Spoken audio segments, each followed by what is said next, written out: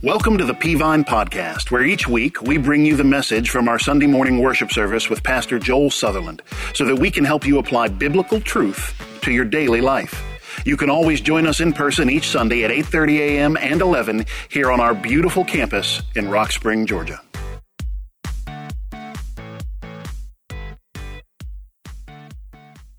Take your Bibles and turn to 1 John chapter 4. 1 John is going to be a hard book to find in the Bible. It's almost at the very end. It's not the Gospel of John, but there are 3 books over right before the book of the Revelation. Last book in the Bible, 1 John, 2 John, 3 John. Go to the end and just turn back a few pages and you'll find it. I've been doing a sermon series called Love Life. What does love have to do with it? And it's not about your marriage or your boyfriend or your girlfriend. It's not about that. It's about that love is the center of the Christian life. And 1 John walks us through that. And so 1 John, we've learned this, that God loves us. In 1 John, we've learned that we are supposed to love one another. That's the most talked about theme in 1 John. And then we learned that we are to love God next. And then last week we talked about what we are not supposed to love. That's my favorite sermon title yet. I hate myself for loving you. Courtesy of Joan Jett and the Blackhearts. And so, love not the world, neither the things that are in the world. For all that's in the world, the lust of the flesh, lust of the eyes, and the pride of life is not of the Father, but is of this world. So we learned last week what not to love. And so today, I'm going to finish out the sermon series. And I'm going to borrow another song title from the 80s. And I'm going to say, here's the sermon, Why Can't This Be Love? Because we're going to close out this sermon series in chapter 4 where God is talking about really mature love. There's sometimes we bring something to God and we call it love, but it's not really love. Then at the end of days, there's going to be this idea of, did we really love God? Like, I can say it, but one of these days I'm going to stand before God and He's going to reveal it. How can I know what's going to happen on that day? How can I forecast for my own life what it's going to be like one day when I stand before God and I'm judged? That's going to happen to, if you're here today, you know Christ is Savior. That's going to happen to you. If you're here today and you don't know Christ is Savior, you're going to stand before God one day and be judged. And that's 2 different judgments. We're judged on 2 different things. What's going to be my reaction when I stand before God? Well, John tells us in 1 John chapter 4.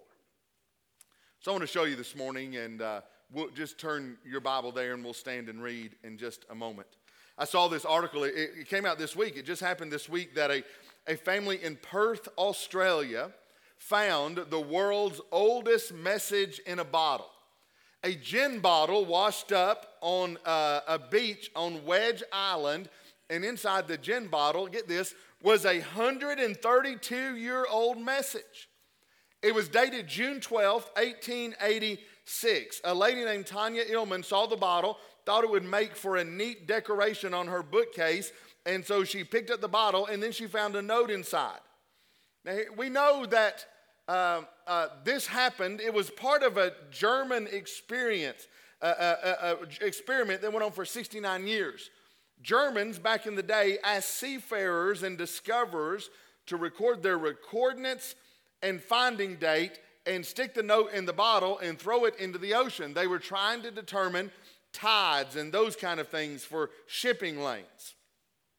And so part of this 69-year experiment, get this bottle found this week, well, the picture's gone, but you saw it up there. That bottle found that week was the first message in a bottle from this experiment found since 1934. They loaned it to the Western Australian Museum, and they confirmed it was the oldest message ever found in a bottle. The curator at the museum said the bottle was thrown from a ship named Paula, about 590 miles from Australia in the Indian Ocean. And they can prove it's legitimate because they searched the archive in Germany and found the ship Paula's original meteorological journal, and there was an entry for June 12, 1886, made by the captain, recording a bottle thrown overboard, and the dates and coordinates correspond exactly with those that are on the message in the bottle. Get that. This week, we found the oldest message in a bottle ever recorded. How cool is that? But yet what I want to show you this morning is the oldest message in the world. And it was recorded in 1 John chapter 4. What is the oldest message in the world ever recorded? Don't stand yet, but here it is in 1 John chapter 4, verse 16. Right in the middle of the verse, it says, God is love.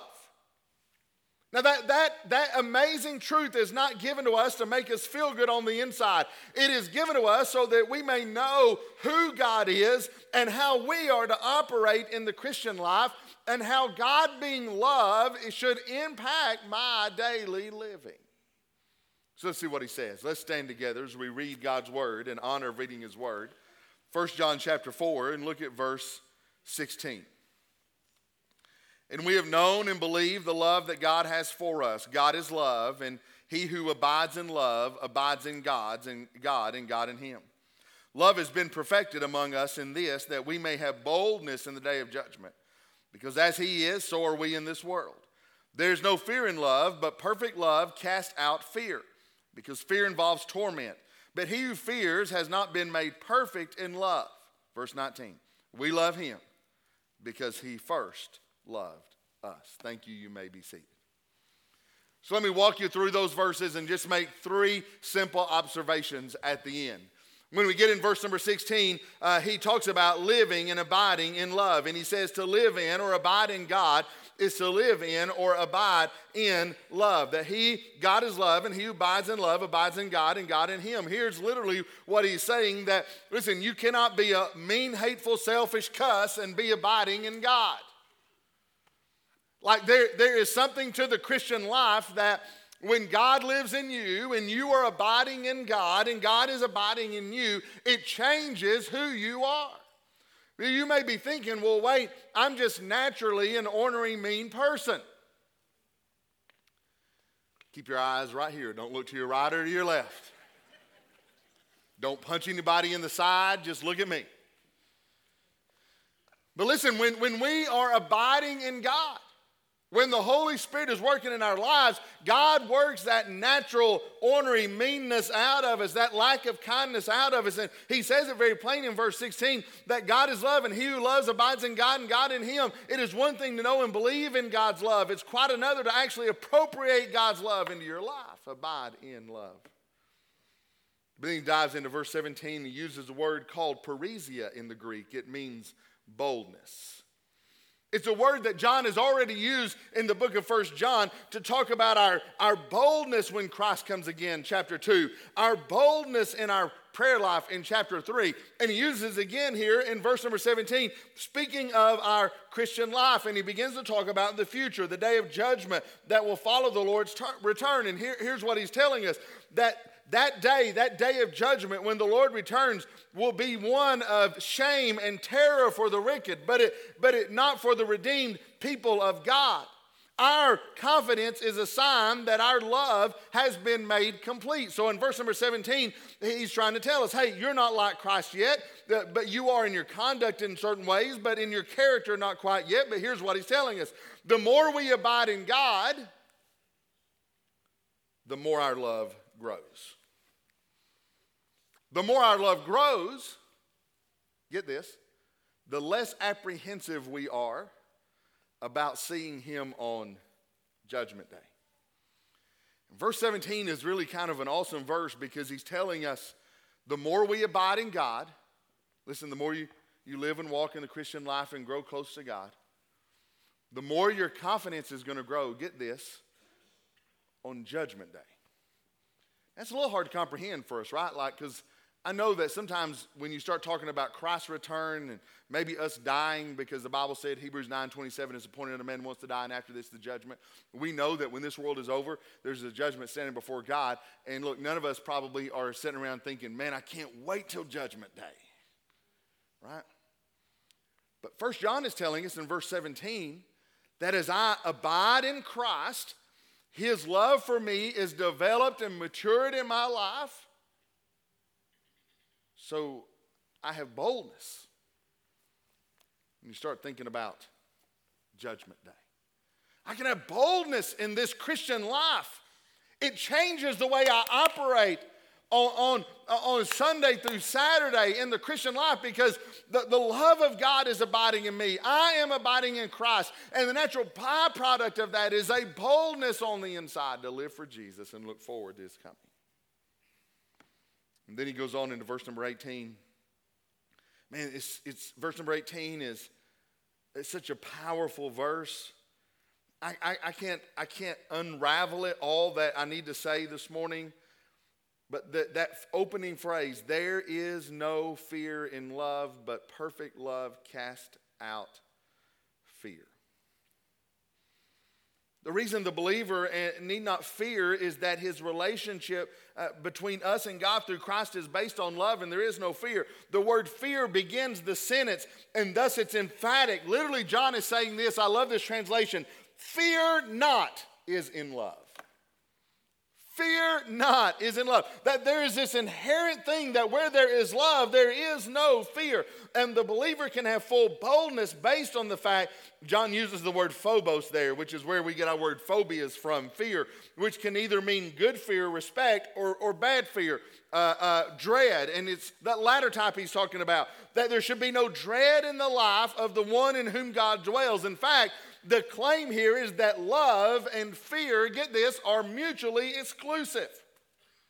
That one cannot coexist with the other one. Perfect love drives out fear.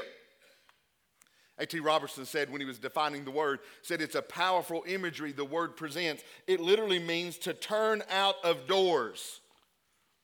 He is saying, here's what love does. Love kicks fear out of the house. Man, what a strong word. Why? How can that be possible? And John goes on to elaborate in verse number 18, because fear has to do with punishment. The word in New King James is torment, but it really means punishment. And here it is probably a reference to eternal punishment. And the point John is making in verse 18, if you fear the Lord, you're not abiding in love. And then verse number 19 is a famous verse in the Bible. We love him because he first loved us. Most people believe the word him has been inserted by translators. In the Greek it says this: we love because he first loved us. The comparison is being made between our love for God and God's love for us. Three things you could say about that. One is our love owes its origin to God's love. We wouldn't know how to love if it wasn't for God. Number two, love is characterized by fear. When there is doubt, it will be returned. We have no fear since God's love was prioritized. Let's see if we can make this plain. So you remember when you're a kid in school and you would write somebody a note and you would say, I love you, do you love me, yes, no, maybe. You remember those notes? And so why didn't you just come right out and say, hey, baby, I love you. As good as I am, I know you got to love me. Let's meet at recess, right? Why didn't you write the note that way? Here's why you didn't. Because you were afraid, get this, because you didn't know if they loved you or not. You weren't going to put yourself out there like that until you know if they reciprocated the love. Why? Because it made you fearful. Now here's what verse 19 is telling us. We love, that means we can love extravagantly. We can love with passion. We can love overabundantly. Why? Because we know God loves us. We don't have to write God a note that says, I love you, do you love me? Yes, no, maybe. He's already died on the cross to prove he loved for us. And so that's why we can love extravagantly in the Christian life. And affection, number three, can easily flow from a heart filled with gratitude because God has loved us. So what does that mean? What does all those 4 verses mean? That the proof of growth and maturity in the Christian life, listen, is how you love. Every child of God ought to have a strong love life. You say, well, why can't this be love? Well, it can be, but let me give you 3 questions to diagnose your love life. Here they are. I always give statements. This morning I want to give questions.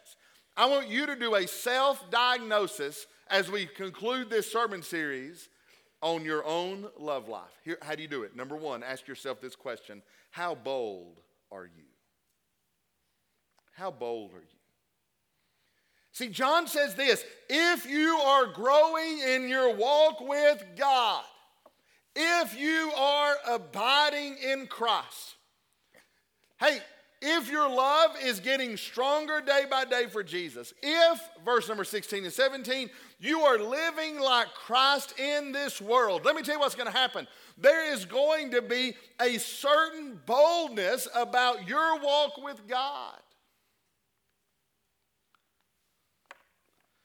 See, if you're abiding in Christ, let me tell you what's going to happen. There is going to be this not natural boldness about your life. I'm not talking about you getting bold and you picking yourself up by your bootstraps. And I'm not talking about that.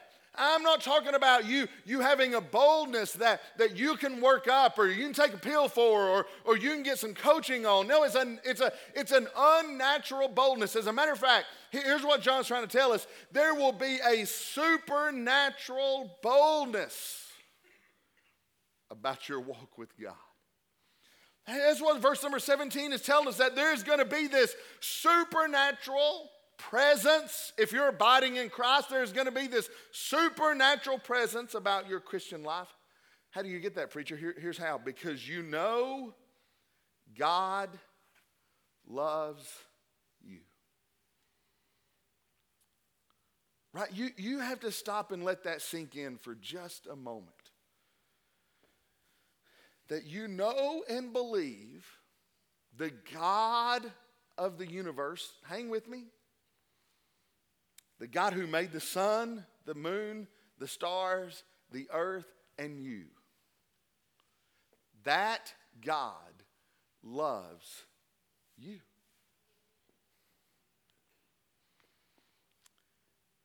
And so that same God, to use the terminology in verse 16, you are abiding in His presence. You are abiding in His love. And here's what you know. You love God. Let me ask you a question. If God loves you, and you believe that, and you love God, and you know that, then tell me who in the world you ought to be afraid of in this life. See, if you can get a grasp on the love of God for your life, if you can get a grasp on you abiding in Christ, you're not going to be some patsy Christian that's afraid of their own shadow. Now, I'm not saying you're going to walk around with some arrogance. I'm not saying you're going to walk around with pride. I'm not saying you're going to walk around and be conceited, but that with a holy boldness, knowing who is on your side. When I was younger, I was a lot smaller, and I know that's an obvious statement, but I mean, proportionally, I was thinner. I was so little in grammar school and middle school, literally, if I turned sideways, I disappeared. I was a little skinny kid. I was in middle school, 7th grade was middle school for us back then, and we called it junior high, and you know, it's nerve-wracking. I remember the first day of middle school. As a matter of fact, if you asked me, could you go back and live your life again, what age would you like to start at? I would start after middle school. Like, not a great experience in middle school. And I remember I was in middle school, I was this little bitty scrawny kid. I didn't weigh 80 pounds, man. I was just little. I'd grown up but not out yet. And I was just all teeth is what I was back then. And so, kind of like today. And so, so I just was a little kid. And I tried out for football, and I'd got my brains beat out in football. And my dad finally said, hey, son, you giving up on that? Because, you know, I did. I gave up on it. And so I just didn't blossom until it was too late. I didn't turn into this hulkly, manly figure you see before you today.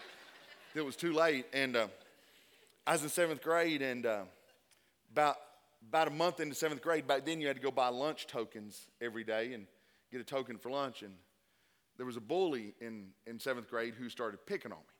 Now, let me put things in perspective. You ever met the guy, could have been you, I don't know. You ever met the guy that by the time he was in 7th grade had a full beard already? You ever met that guy?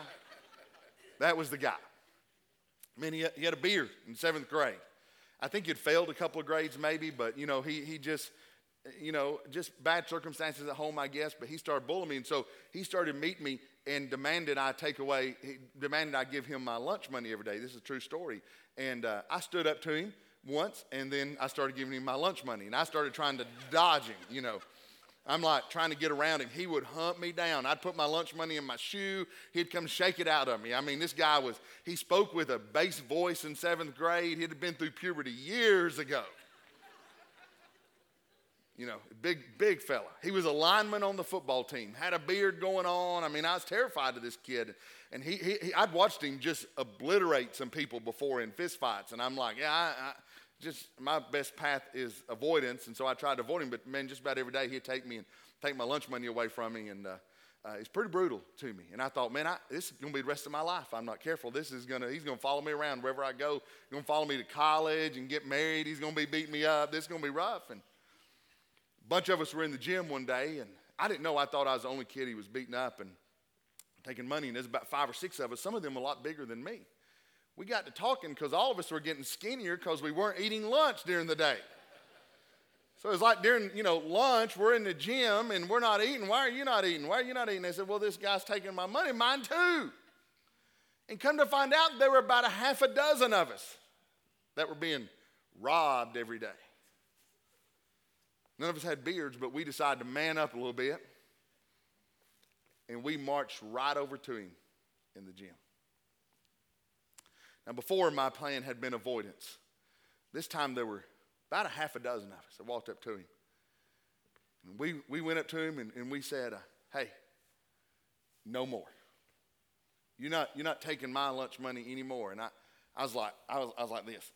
Yeah, you're not getting my lunch money anymore. We're tired of this.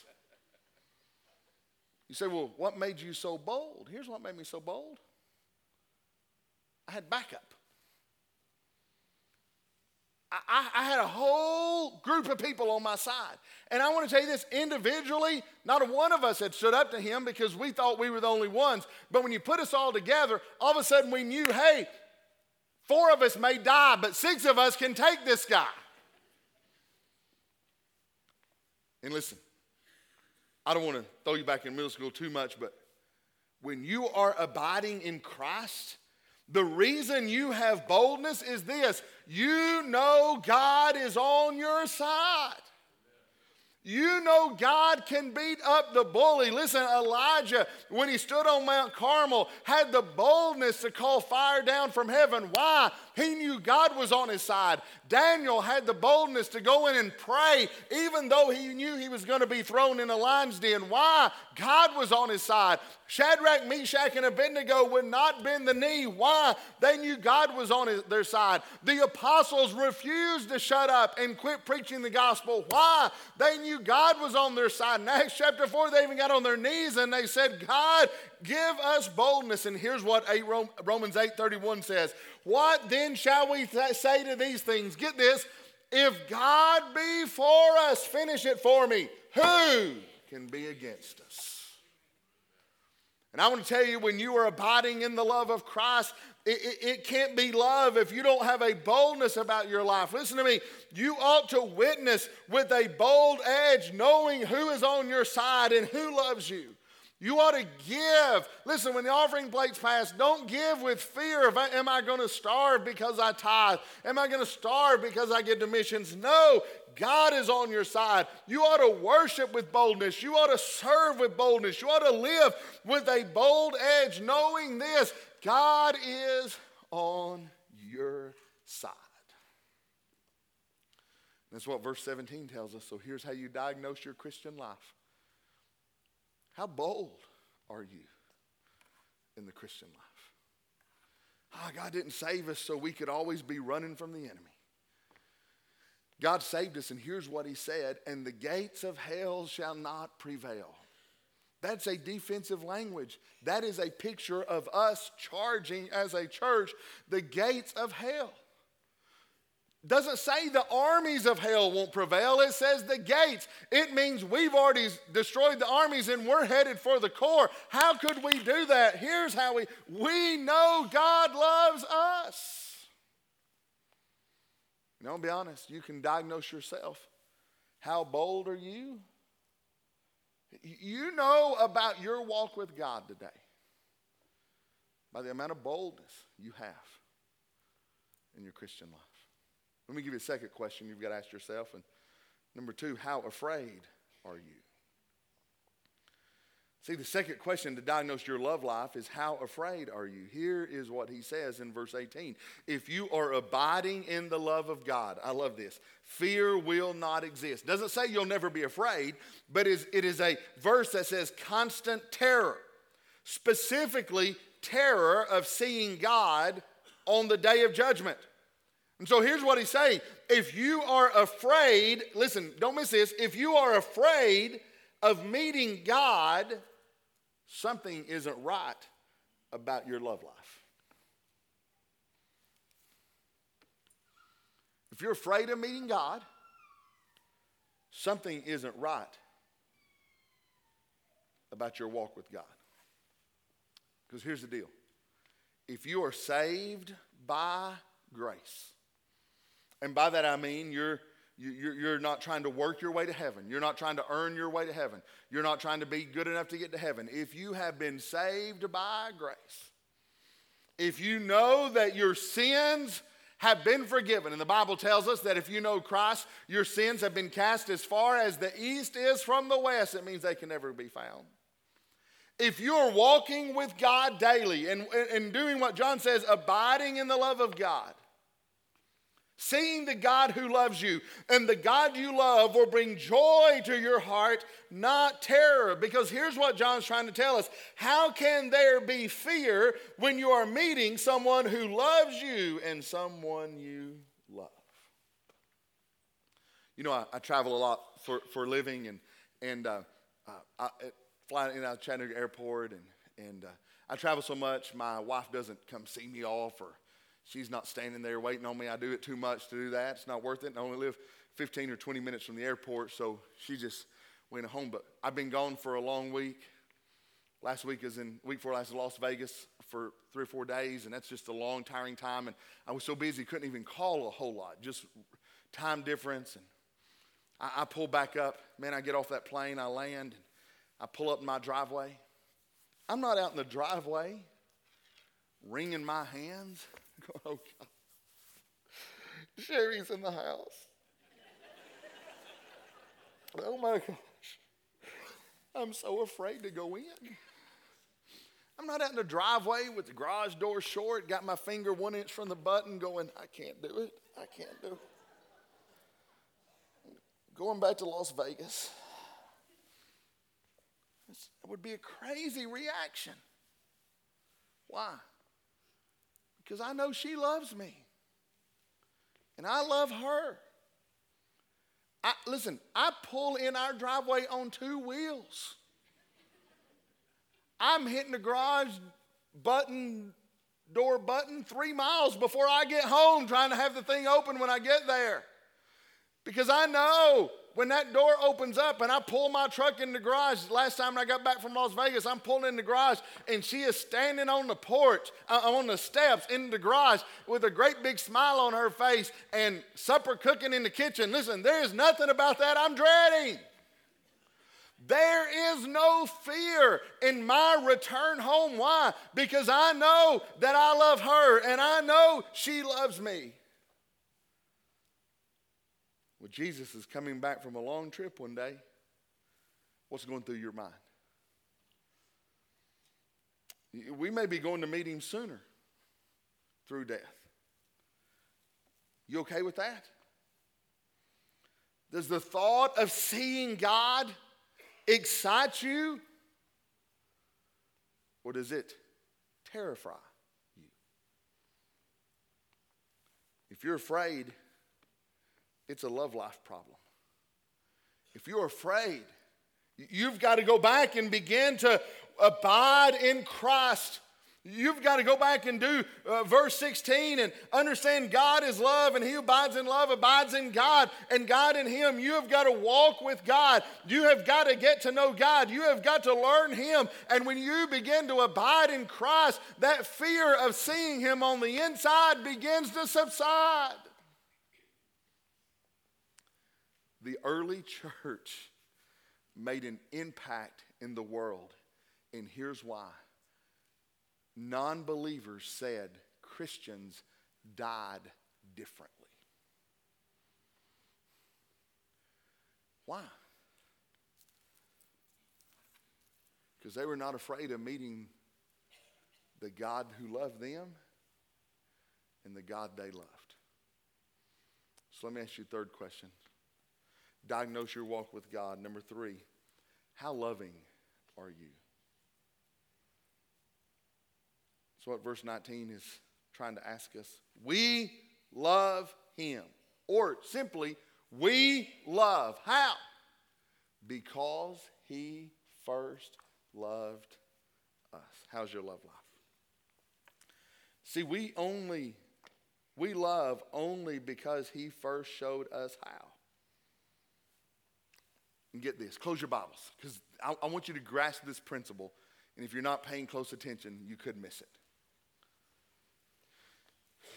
I'm almost done. If you are abiding in Christ, there is one thing we know he's teaching us. Get this. If you are walking with God, if you are abiding in the life of Christ, you are living in Christ and in his word and in prayer, if Christ is living in you and you are saved, if he is changing you by the power of the Holy Spirit, the one lesson you know you are going to get is this, don't miss it, love.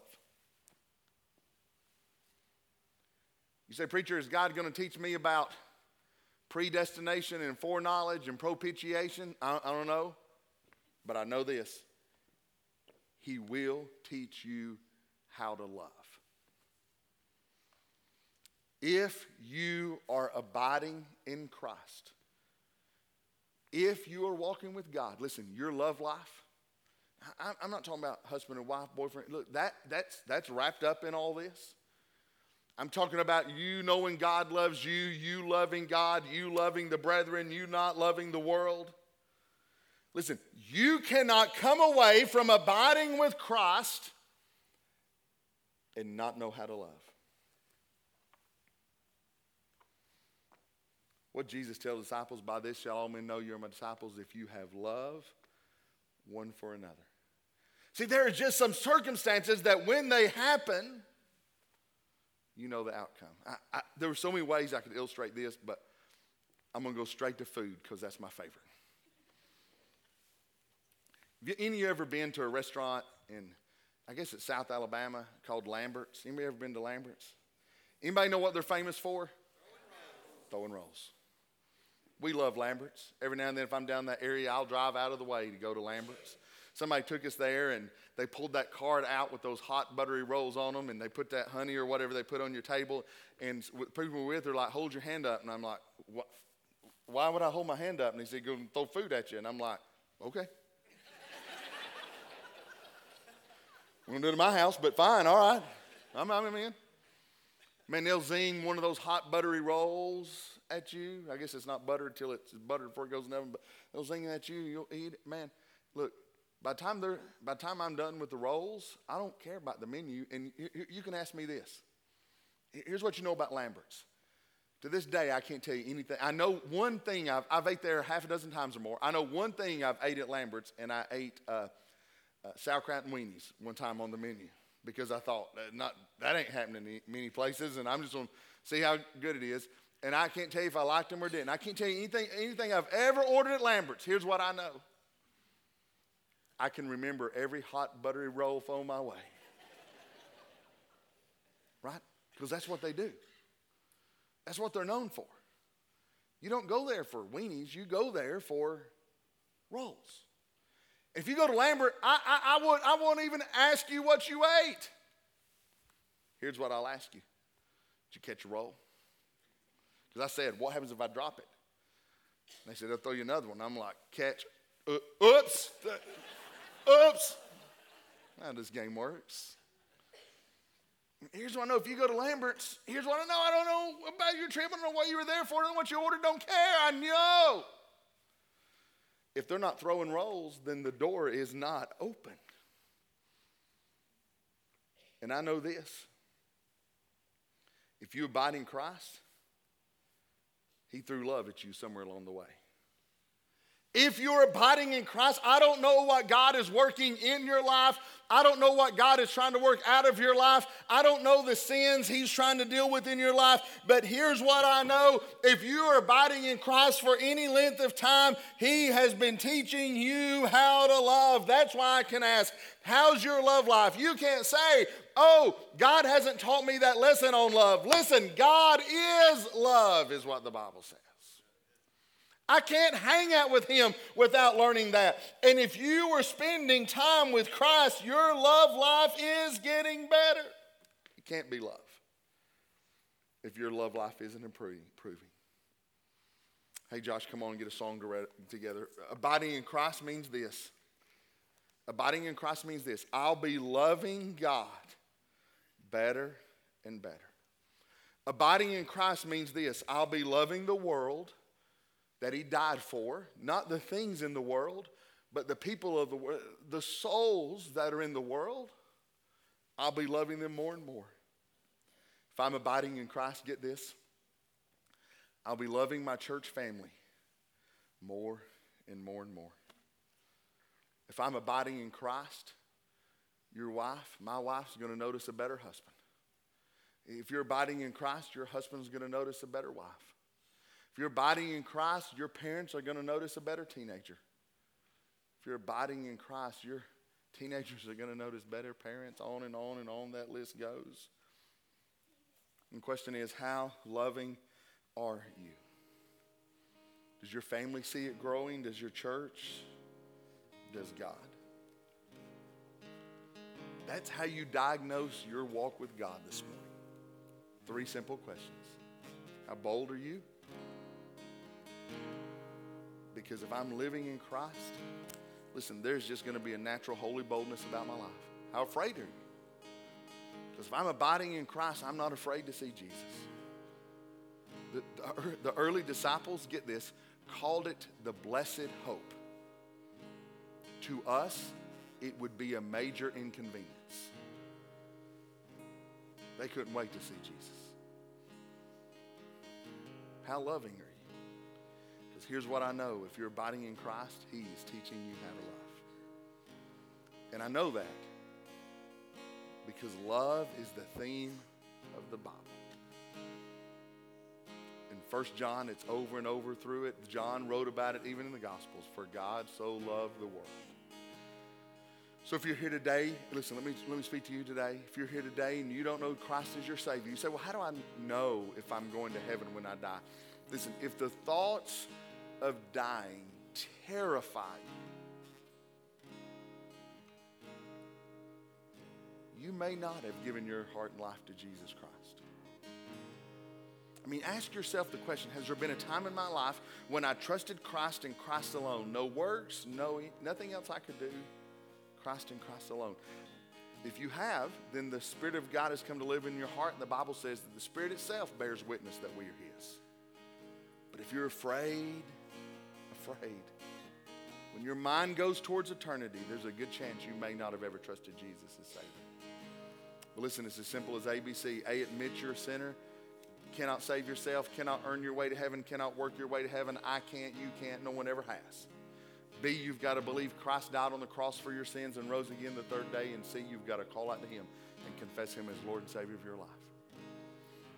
So would you take that connection card that you filled out earlier and would you just stand with me all across the building? Just grab that connection card and stand up. Would you bow your heads and close your eyes? And the invitation is very simple. If you're here today and you'd like to become a Christian, you'd like to become a believer in Jesus Christ, you'd like to have that feeling that your eternity is secure, that Christ is in your life and heaven is your eternal home, if you'd like that today, I want to lead you in prayer now. You can be saved right now. You can trust Jesus right now. And if it's your desire to trust Jesus and know that heaven is your home, I want you to pray with me right where you are. Heads are bowed, eyes are closed, nobody's looking around. But if you'd like to become a Christian, you can pray with me right now. Say something like this: God, I know you love me. And I know that I can't work my way to heaven or earn it anyway. Know that Christ died on the cross for my sins and rose again the third day so I could be saved. So right now, this moment, I invite Jesus Christ into my heart and life to save me, to forgive me of my sins, and to give me a home in heaven. And I trust Jesus and Jesus alone.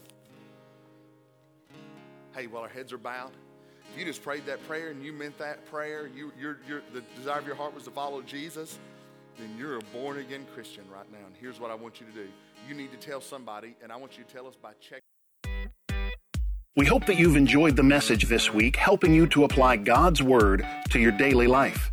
For more information about Peavine, be sure to check us out on Facebook, Instagram, and Twitter, and at our website, www.peavine.org. Thanks for listening.